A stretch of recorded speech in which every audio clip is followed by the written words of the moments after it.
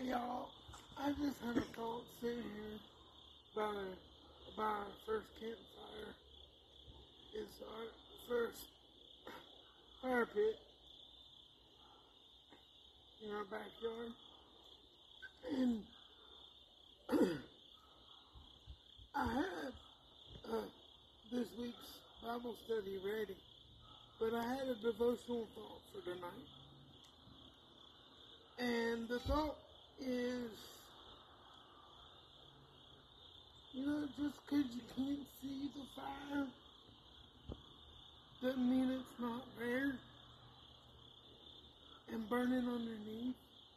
Just like in Luke 24, verse 32, when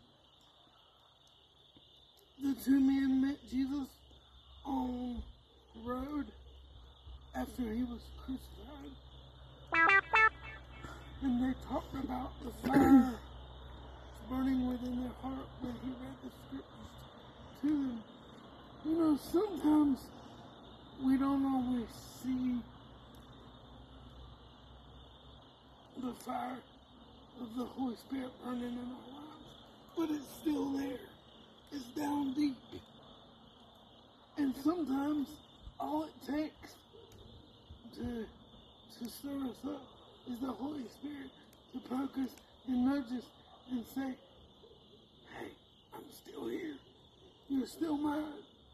We still got it. I'm still right here. And you're going to be okay. And I just thought that was neat.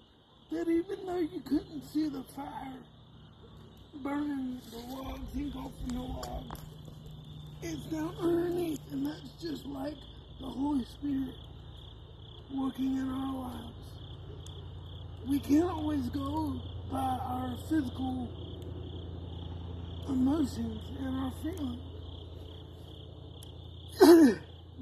We have to continue and push through and be led by the Holy Spirit.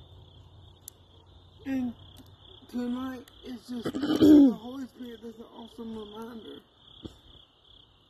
that we need to keep the revival fires burning, and we need to keep His word down deep in our hearts. Stay on fire for Christ, and we'll see you Thursday evening.